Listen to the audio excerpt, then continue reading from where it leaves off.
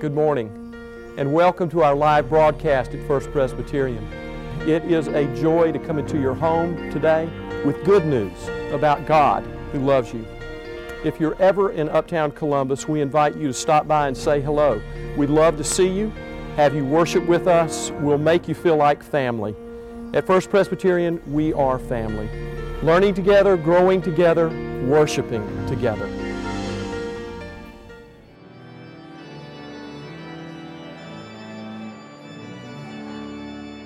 Our first scripture lesson comes from the book of Deuteronomy, chapter 10, verses 16 to 20. It's on page 167 in the Old Testament. Let's stand together as we read God's Word.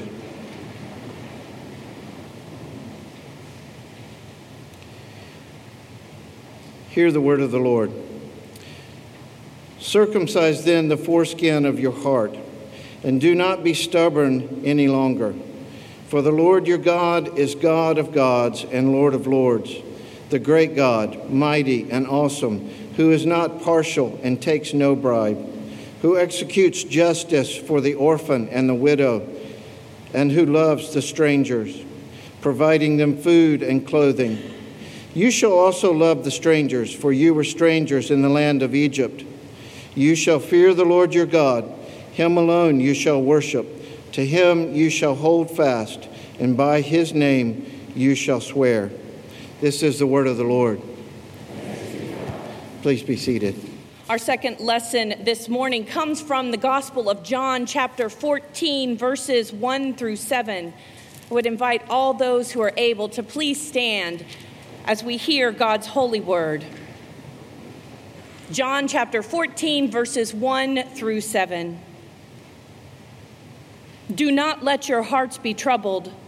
Believe in God. Believe also in me. In my Father's house there are many dwelling places. If it were not so, would I have told you that I go to prepare a place for you? And if I go and prepare a place for you, I will come again and will take you to myself, so that wherever I am, there you may be also. And you know the way to the place where I am going. Thomas said to him, Lord, we do not know where you are going. How can we know the way? And Jesus said to him, I am the way and the truth and the life. No one comes to the Father except through me. If you know me, you will know my Father also.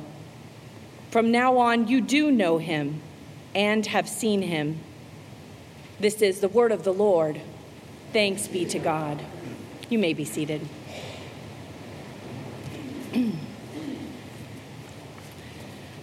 I am thankful for the opportunity to be here with you this morning, and also thankful to have a couple of members who have come with me from Morningside Presbyterian Church, where I am very thankful to serve as their pastor. We have John Burgess, who is our clerk of session, and Jane Burgess, who is one of our most newly elected elders at the church. So I'm very thankful that they could come and join with us, along with my Boaz and my little Boaz in the nursery. Please join me in prayer.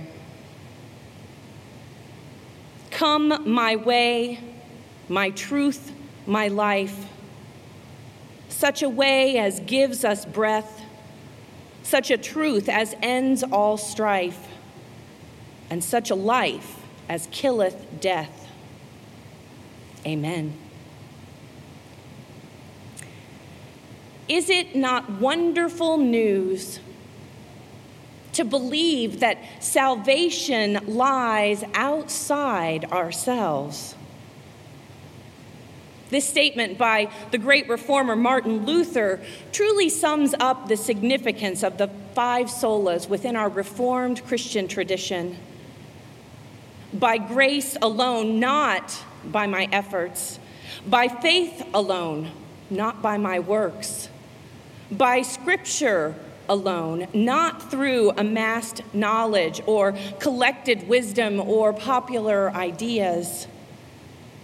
In Christ alone, through no one else, through no notoriety or money or worldly power, and to the glory of God alone, not for my own glory or for the glory of my family or of my church or even for the glory of humanity. Each statement is filled with particular and powerful meaning, while at the very same time pointing us to one truth. We cannot save ourselves. And why? Because there is only one who is up to that particular job. Now, each day I make a list of things that I need to get done. Some days the list is neater than others. Some days it is literally scrawled on the back of a receipt that I pulled out of my pocket. But a list gets made every single day. And on that list, there are mundane errands. I'm sure this sounds familiar to many of you. There are important professional commitments, and there are necessary routines, things that need to happen just to keep things running smoothly in my family.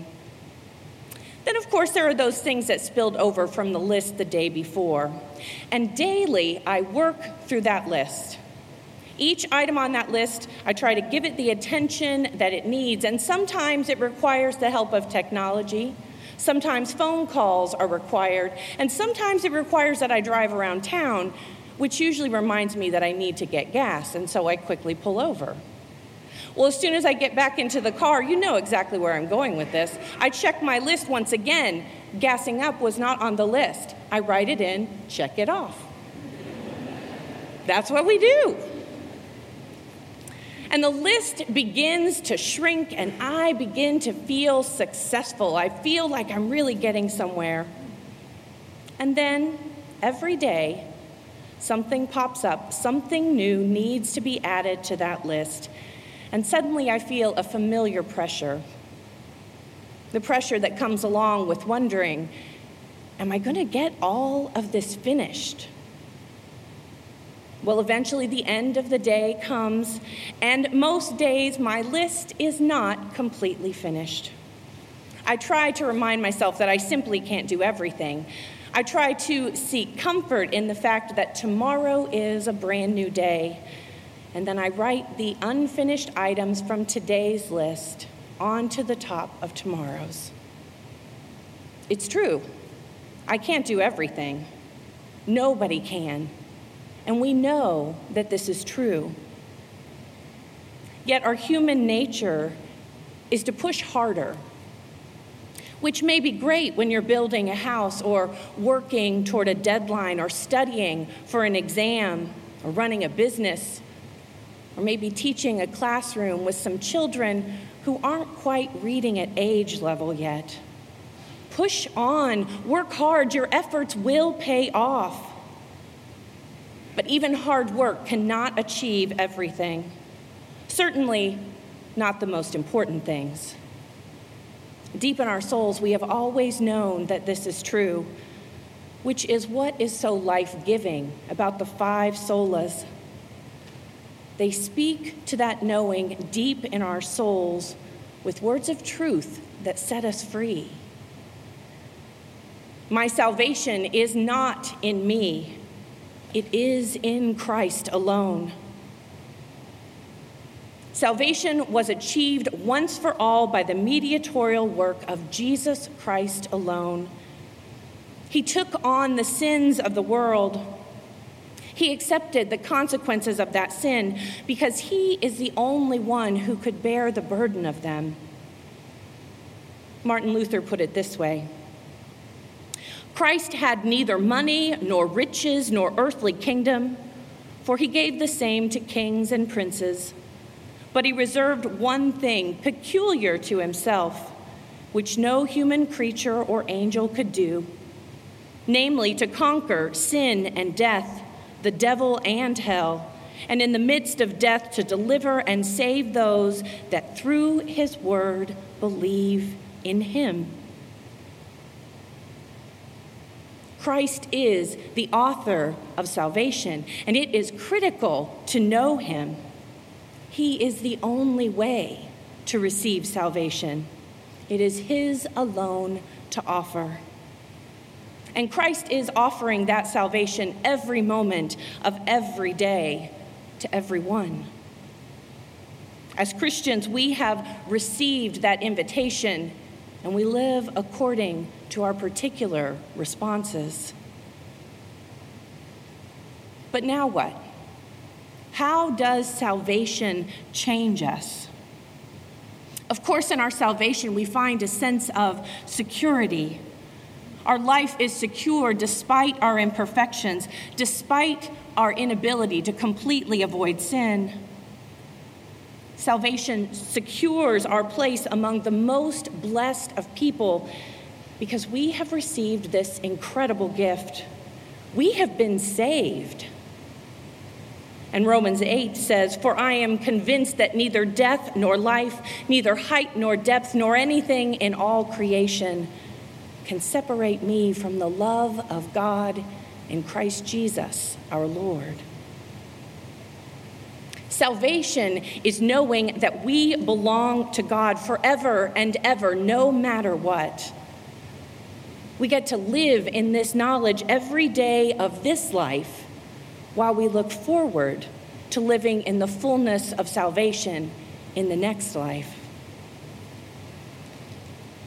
You see, salvation is not simply about getting into heaven. Salvation is about life.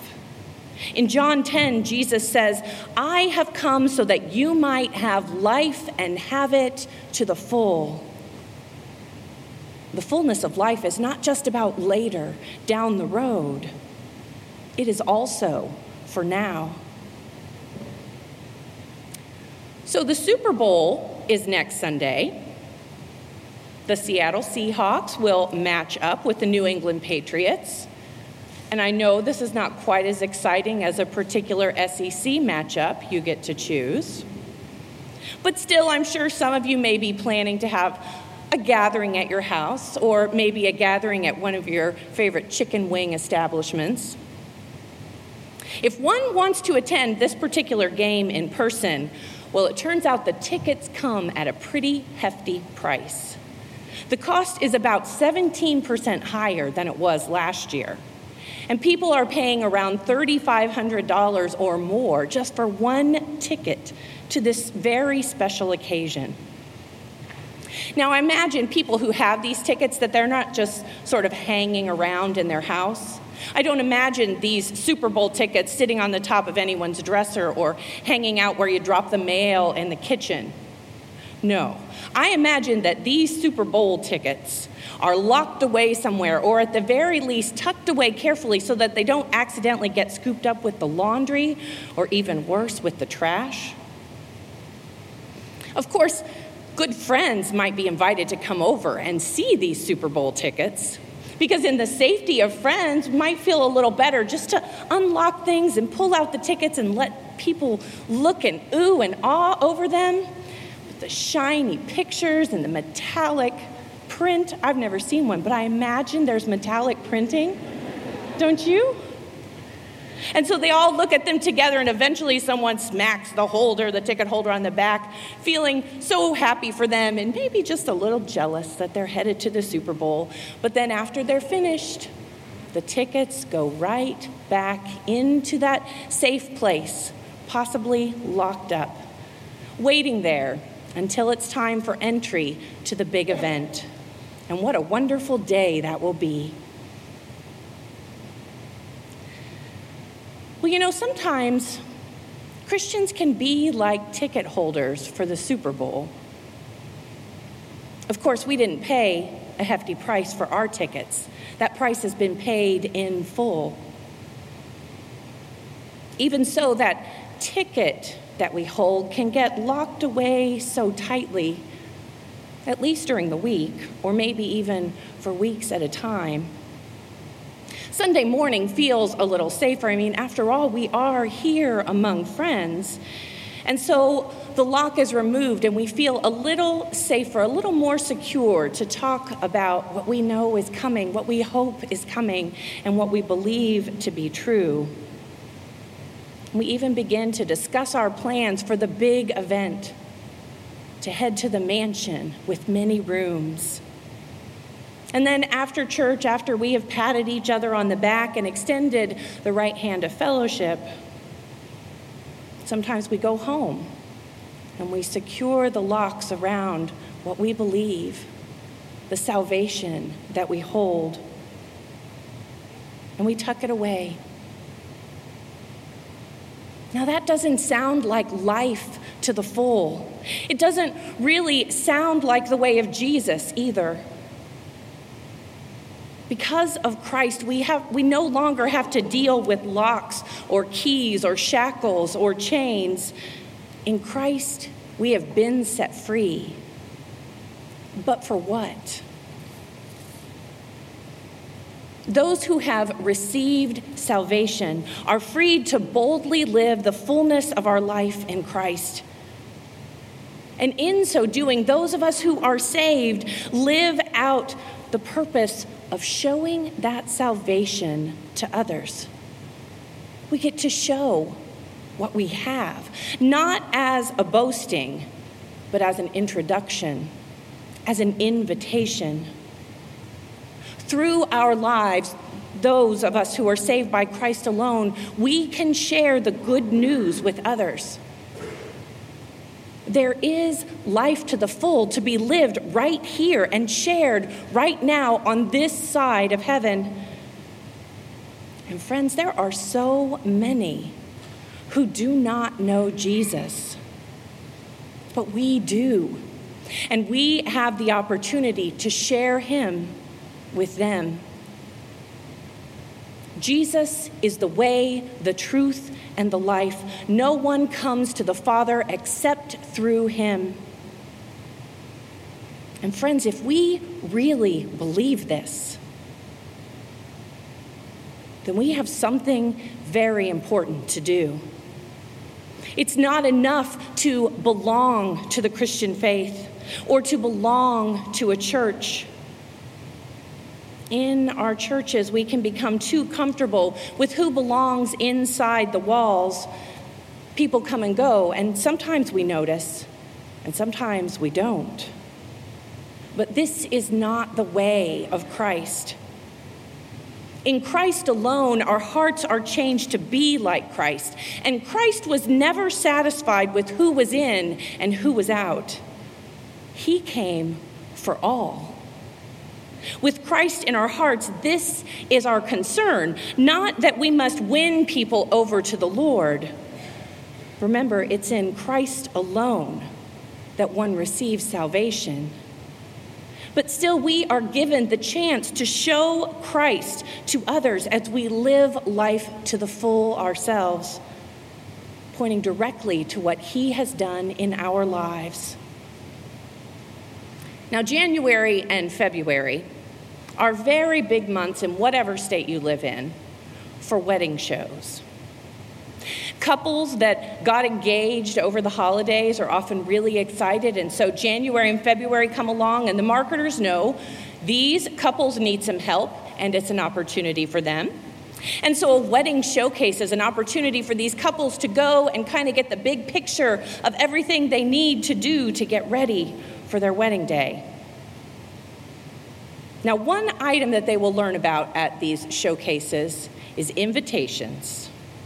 Where you can buy them, how much you can spend on them, when do they need to be sent out, how many is a good idea to send.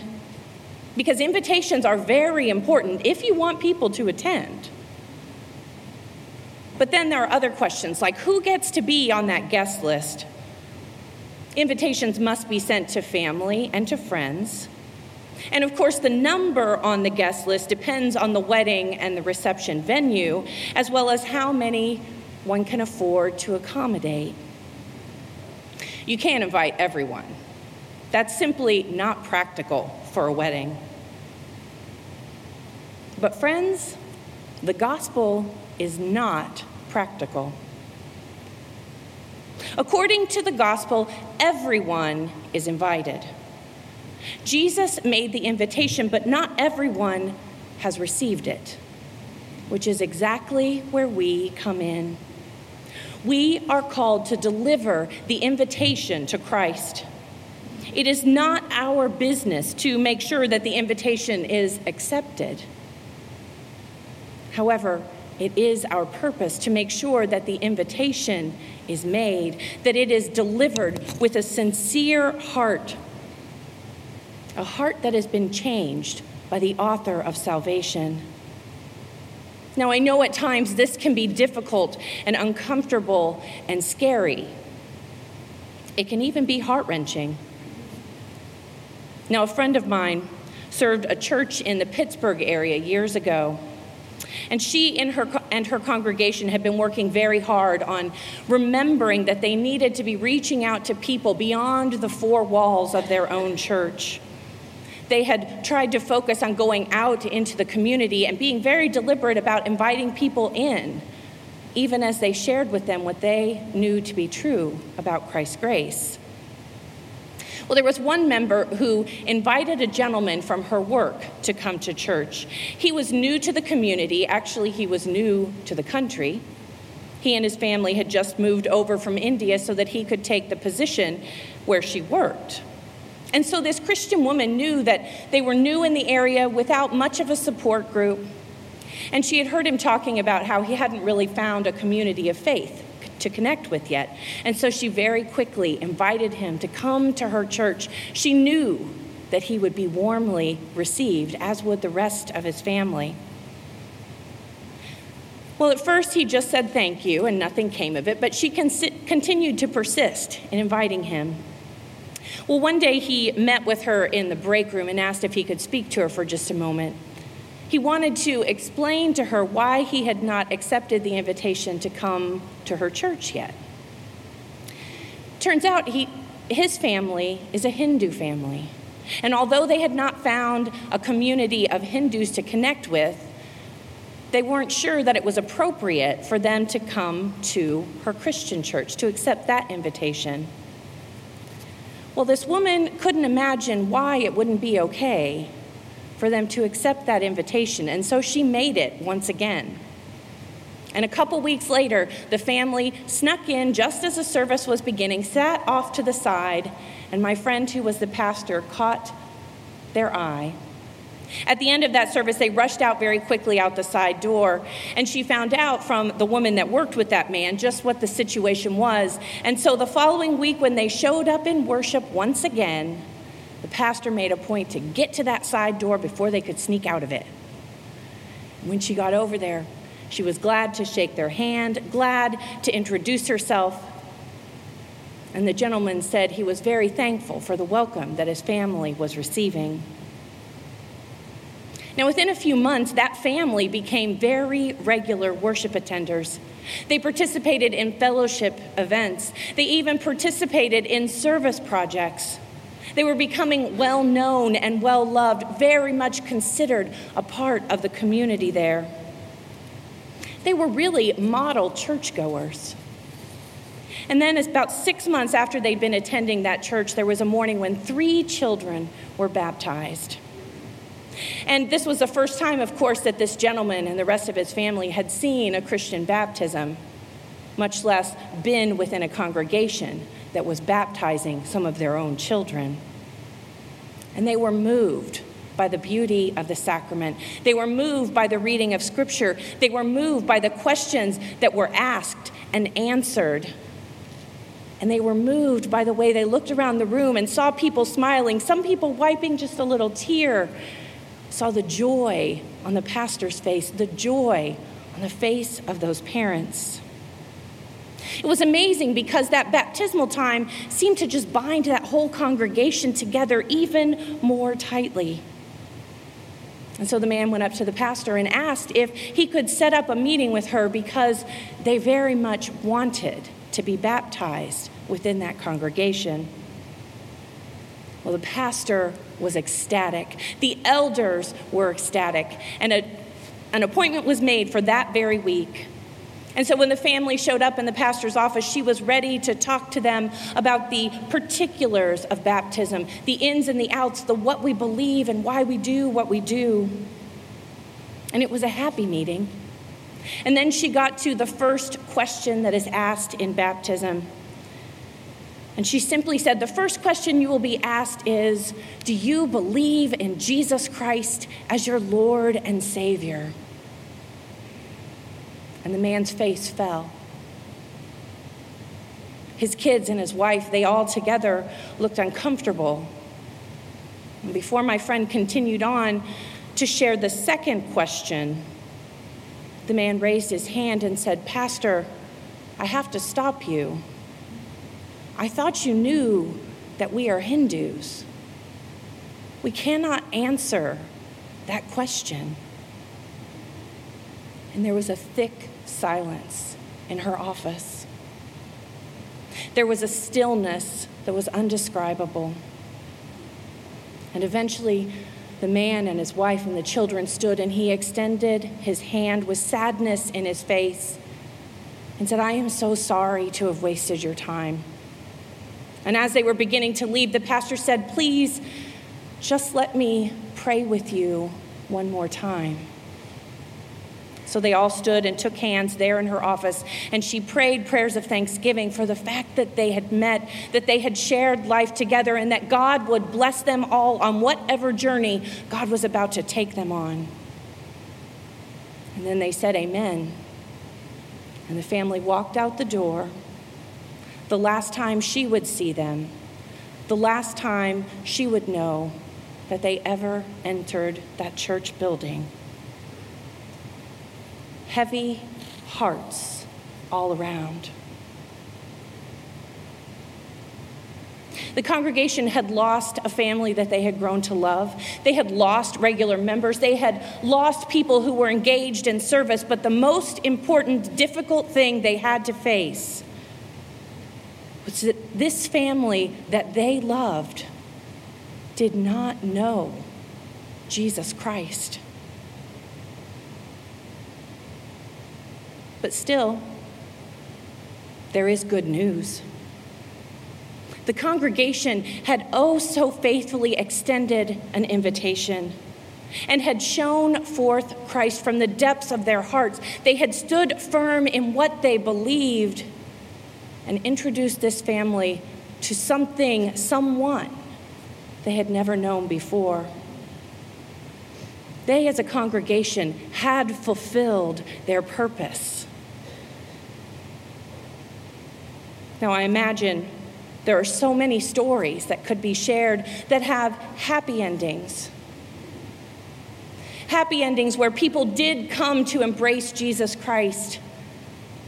But today, we're focused on Christ's efforts. And we have to remember that it's not about what we do. It's about what Christ does through us. Not a one of us in this room, not a one in that congregation knows how that story will end with that family. Only Christ knows. Only Christ knows how the invitation will be delivered again and again. Only Christ is capable of developing a life of faith in those people who were not ready to embrace him, at least not yet. We do not know what can happen, but we know that with Christ, all things are possible. And isn't it wonderful news? Isn't it wonderful news to believe that salvation lies outside ourselves? It is not our job. It is our blessing. It is what we have to share with others. It is what binds us together and encourages us to go forth, to share the name of Christ, because the invitation is truly for all. Amen.